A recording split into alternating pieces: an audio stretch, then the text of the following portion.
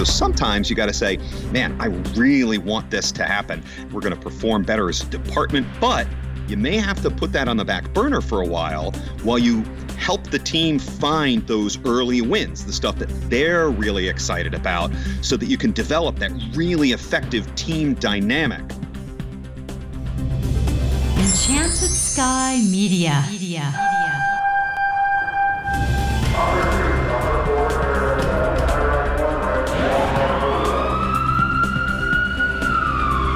From the Federal Resources Studio, this is Code 3, the Firefighters Podcast, hosted by award-winning journalist Scott Orr. Code 3 features interviews with leading members of the fire service, discussing firefighting strategy, tactics, and other topics you need to know more about. Now, here's Scott. That's right, and I will not let Parkinson stop me. Thank you for joining me again here on Code 3. This is the show for and about firefighters. We're informing and entertaining members of the fire service, just like you, from coast to coast. Just about everyone wants to be promoted. More pay, maybe a different shift, and more authority to make things happen. So what do you do when you actually get that promotion? You might want to think about it in advance, and today's guest is here to give you some things to think about. Rom Duckworth has more than 25 years of experience working in career and volunteer fire departments, emergency services, and hospital-based healthcare systems. He's currently a career captain paramedic and EMS coordinator. Rom is a speaker at national conferences and contributes to magazines and textbooks on topics of field operations, leadership, and education in emergency services. And Rom Duckworth joins me now. Welcome to Code 3. Thank you very much. I really appreciate the opportunity to share. It's great to have you here. You've called this transition the transition from buddy to boss. Do some people have a tough time with it? Absolutely. I take that title or that phrase from the book Buddy to Boss by a man named Chase Sargent. And there's a lot of good information there, as well as in a lot of other resources for the very difficult transition, whether you're in the fire service or outside of the fire service, when you go from a colleague and then you're promoted up to be a supervisor, however you want to phrase it exactly, you become somebody's boss.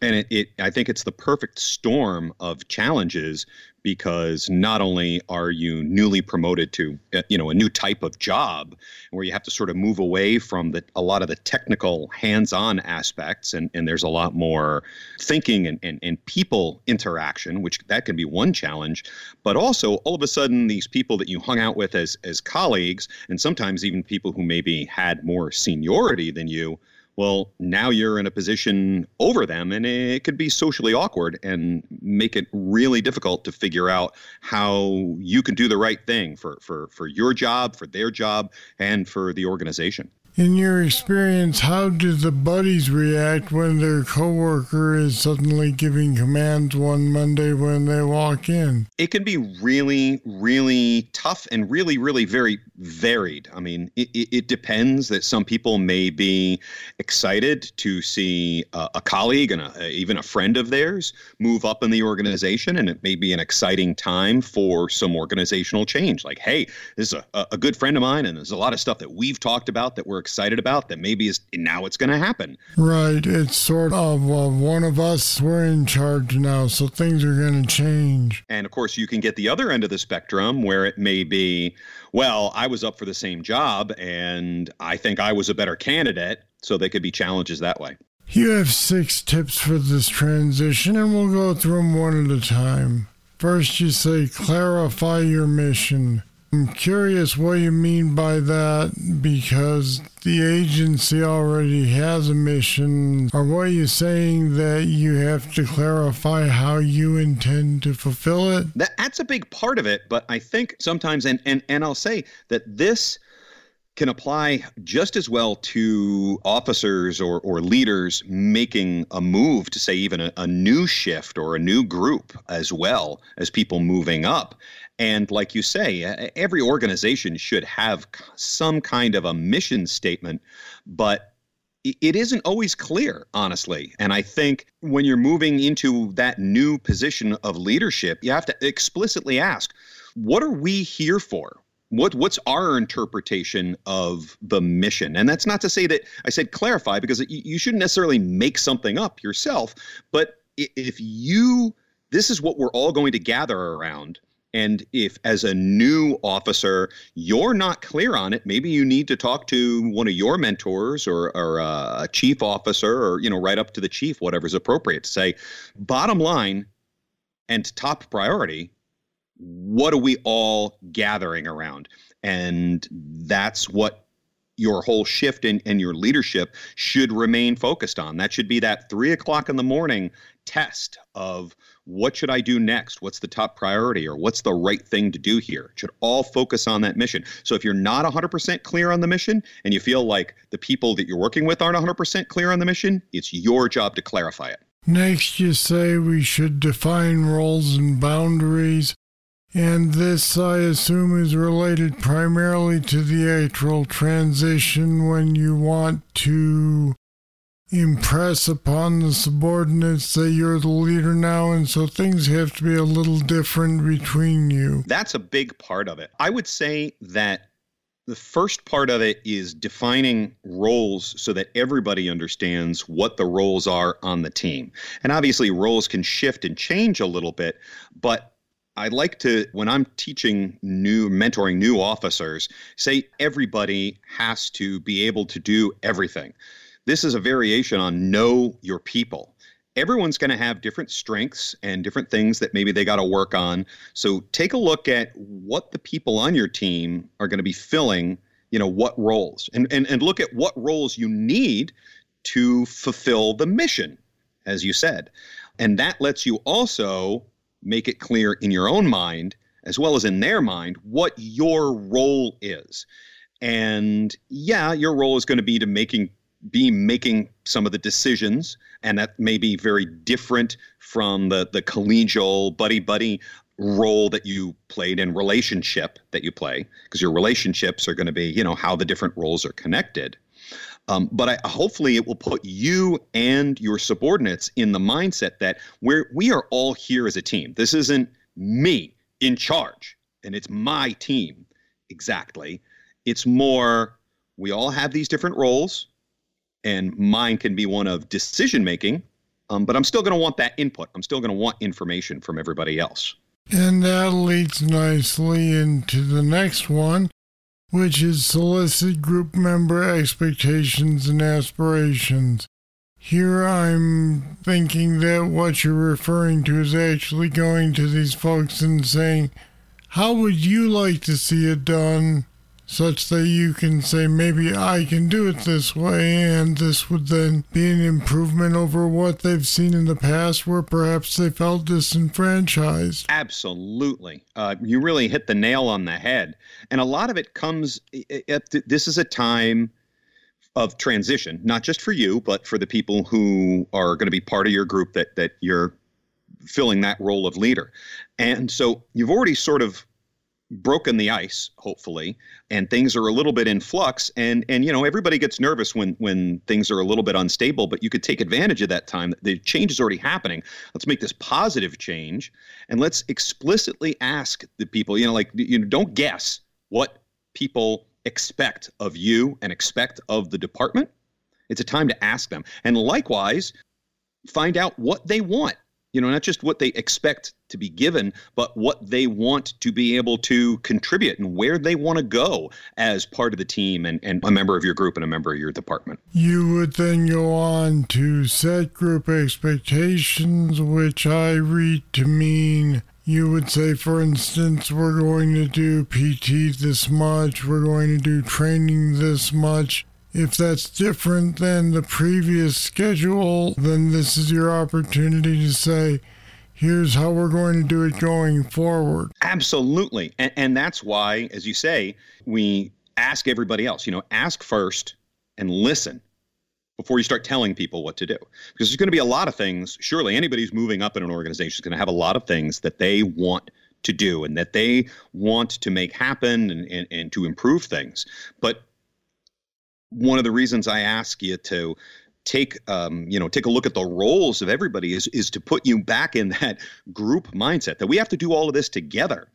And you need to be able to take the information, all the stuff you asked, and maybe tweak what your expectations are and what, I mean, not everything might be your priority, but then you go, okay, now we're going to set the group expectations. I listened to you, and this is what looks like might be achievable for us. And certainly you as the leader are going to have some influence on that. But then you need to make it absolutely clear, like, hey, we're all agreeing on this. And some of it hopefully will be we're agreeing on it because you told me you wanted this group. So hooray, we're already halfway there. And other stuff may be stuff that they don't agree 100% with yet, but you are at that point saying, well, listen, I listened first, but these are still key priorities, and I'm letting you know I'm the boss, so this is stuff that we're doing. And that's kind of an interesting situation to be in. If, for example, you've thought for years, if we only did X instead of Y, then when you get a chance to implement it, the other guys are kind of lukewarm on it. Is it hard then to say, yeah, but we're going to do it this way because I'm in charge now? Or is there a different way to approach that? I have to say up front, they care. There can always come a point where you do have to say, because I said so. It should never be your first, where you go in the first place. Well, I assume at first you should try to explain your rationale and try to get them on board that way. Absolutely. And the way I look at it is that the way that you're going to get the best performance, whatever you're trying to achieve, whether it's something that the group said and you're kind of lukewarm on, or as your example, it's the other way around. They're kind of lukewarm on it, but this is something you've been charging to do for a long time. You need to have that really good group dynamic. The better that your team performs, the more likely you're going to be to make real world change. So sometimes you got to say, man, I really want this to happen. And I think this everybody's going to be happy. We're going to perform better as a department. We're going to do better emergency services. This is where it's at. But you may have to put that on the back burner for a while you help the team find those early wins, the stuff that they're really excited about, so that you can develop that really effective team dynamic so that, they feel like a successful team with you as that in the role of that team leader. And then you can hit them with, what I think our next thing should be. It should be this thing that I'm really excited about. And hopefully they'll have more motivation because they're like, you said it, I'm on board. I know I'm part of a winning team. Let's make this happen. It sounds as though what you're saying is that the best way to accomplish these things is to make the members of the team feel as though they are part of the decision-making process. You could be the smartest person in the room, but you're still not going to be able to look at everything from all perspectives. We all need all perspectives, whether you're showing up on a fire scene and you're a wonderful incident commander and you've got operations locked down, you still need to be able to see around the building, inside the building. You need all that other information. And that's what we're talking about here with the team. You need other people. You need to get outside of your own head, not just because you want to make them feel like they're a part of the decision-making process, which they are. And it's important that they know that they do feel that, but also so that you don't miss something that may just happen to be in your blind spot. I'll be back with more right after this. Federal Resources is a mission-critical solutions provider with only one goal: to empower and prepare the first responder for any threat, at home or abroad, that they are called on to respond to. Your mission is to protect and defend. Our mission is to make sure you're equipped with the knowledge and training on response techniques to current threats. We'll make sure you know the latest innovations in technology to ensure mission success every time. You look out for everyone else. Let us look out for you. Learn more at federalresources.com.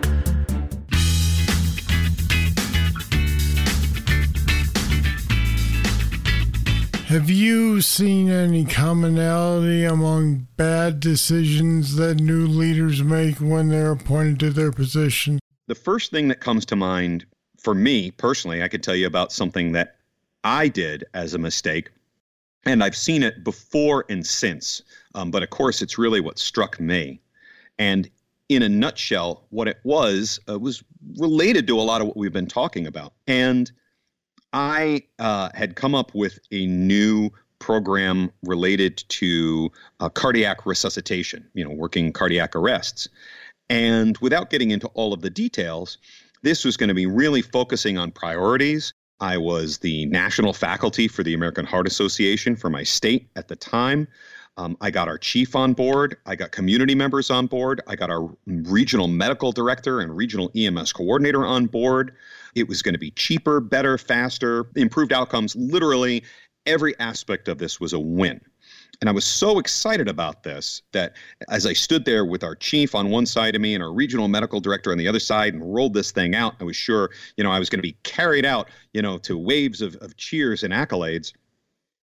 I hadn't brought other people on board early on for this change in my new leadership role to be able to make this change. And as good as an idea as it was and all aspects of it, just the fact that people felt like they were kind of blindsided by this, it produced really, really negative reactions to it. And sort of my blind spot here was that I was so excited and the upsides seemed so obvious that this was a thing to do that it wound up being presented as a thing where I'm just pointing at everyone else and telling them what to do. And they felt not only a little out of, a little disjointed because they were being adults, just flat out being told what to do, but also they felt like, well, if I'm being told what to do, is the other part of this that I'm going to get in trouble if I mess something up, because all of this seems so new to me. And I've seen a lot of other leaders make similar things. They sought out, as you've said, that leadership position because they're really passionate about a particular change. So as soon as possible, they start charging in with that change. And I think you really need to build up that dynamic. You need to build up trust. You need to introduce some of this information so that other people are at least as familiar with whatever you're trying to accomplish as you are. And hopefully, through that process, they become as passionate about whatever it is as you are. But we can forget that not everybody else gets as excited about the same stuff that we do. I think what we may find here is that there will be some firefighters who, once promoted, find that to be a little too touchy-feely. The idea that I have a solution to the problem, but if I don't bring everybody in on the process, they're going to feel like they are hurt because they were left out. Is that a fair assessment, or am I off the mark there? No, I think it's true. I think people want to feel, it's not necessarily that we have to all get together for a group hug. And I understand where you're coming from. I definitely don't want to come across as, we're all going to be swaying back and forth singing Kumbaya, and we have to, or nothing gets done in the fire service. But I think people need to feel in the loop. They don't want to feel like, well, there's this new thing and everything we do is going to revolve around you, new leader, and this one thing that you're passionate about that I don't even know too much about. And now I'm starting to worry, am I a senior firefighter? And this is outside of my comfort zone. And now I'm going to look foolish because I don't know about this new thing, even though I'm a senior person and I know my job really well. Or, I'm a newer person and I don't understand what you're talking about at all. I have no context for this. And I'm worried about fitting in with the rest of the fire department and the rest of my crew. And I don't even understand the language you're speaking. You want people to feel a little bit more in their comfort zone, not so that we could be touchy-feely, but so that they can have the confidence to go in and perform well and not be pushing back against you in a million little ways. All right, now a couple more of your points from your list. Provide positive and negative feedback, and I think that's worth pointing out because I know that there are people who, when they are new in a job like this where they're supervisory, they tend to want to provide negative feedback because they want to make sure that their authority is recognized. but positive is just as important. I couldn't agree more. And you got to start with positive feedback. Again, bottom line, this is just to be effective. It's not a matter of being touchy-feely and everybody has to be super sensitive to everybody else's feelings. I mean, I feel to a degree that's certainly true, but that's not at the heart of this. It really is, people want to, if your idea is to lead by example, then you want to provide that positive feedback and that positive example, letting people know, hey, good job. Reinforce the good stuff that they're already doing. And if they're close to where you want them to be, reinforce that, all right, you're good, you're close, and let's tweak it just a little bit.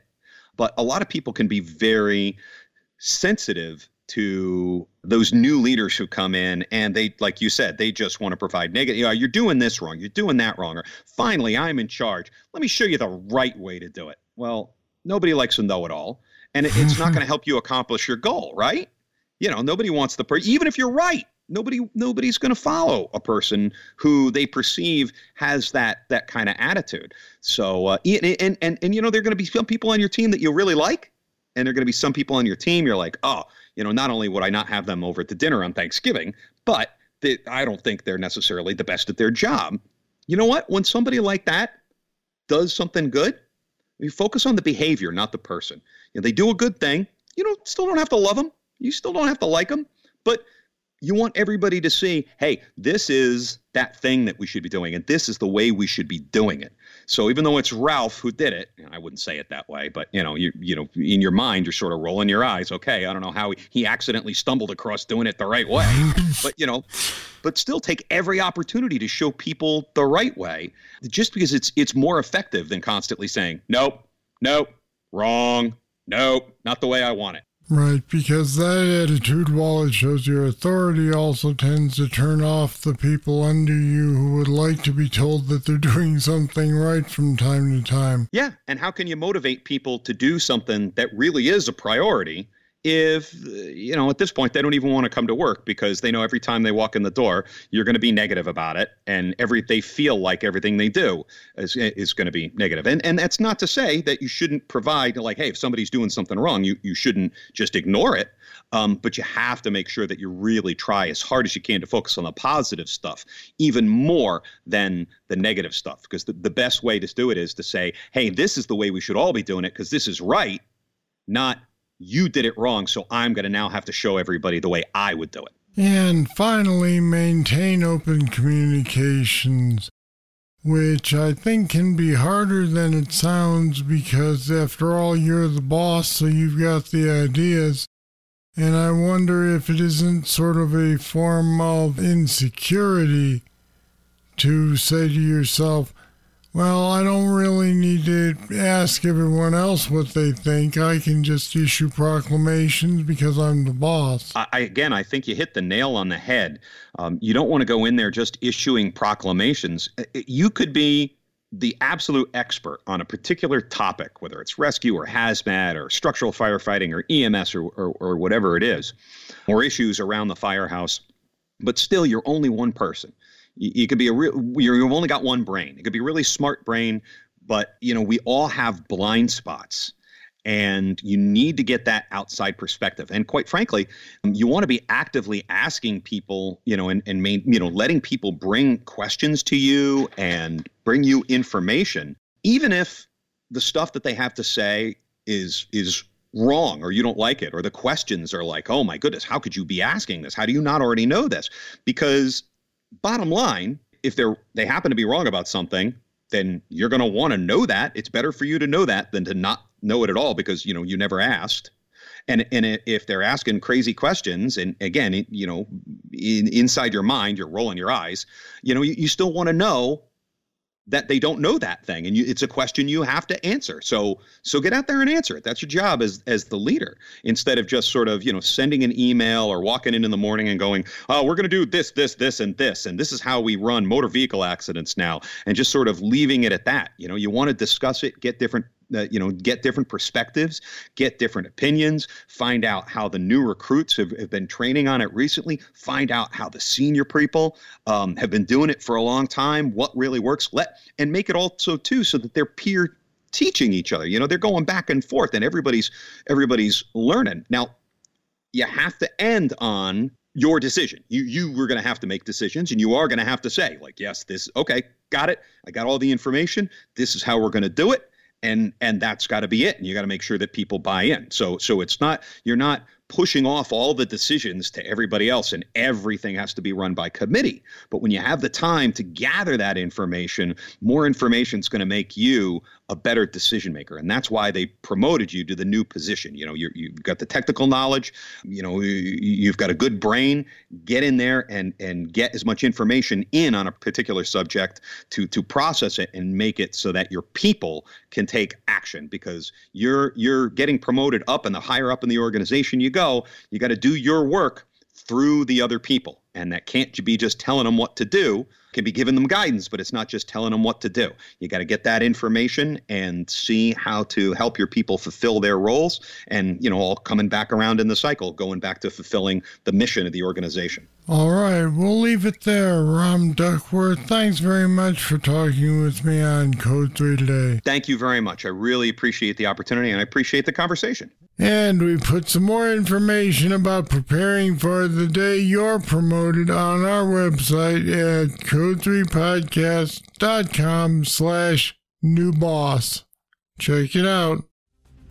All right, that's it. That's all for this edition of Code 3. If you want to let me know what you think of the show, I'm here. Just email me, scott@code3podcast.com.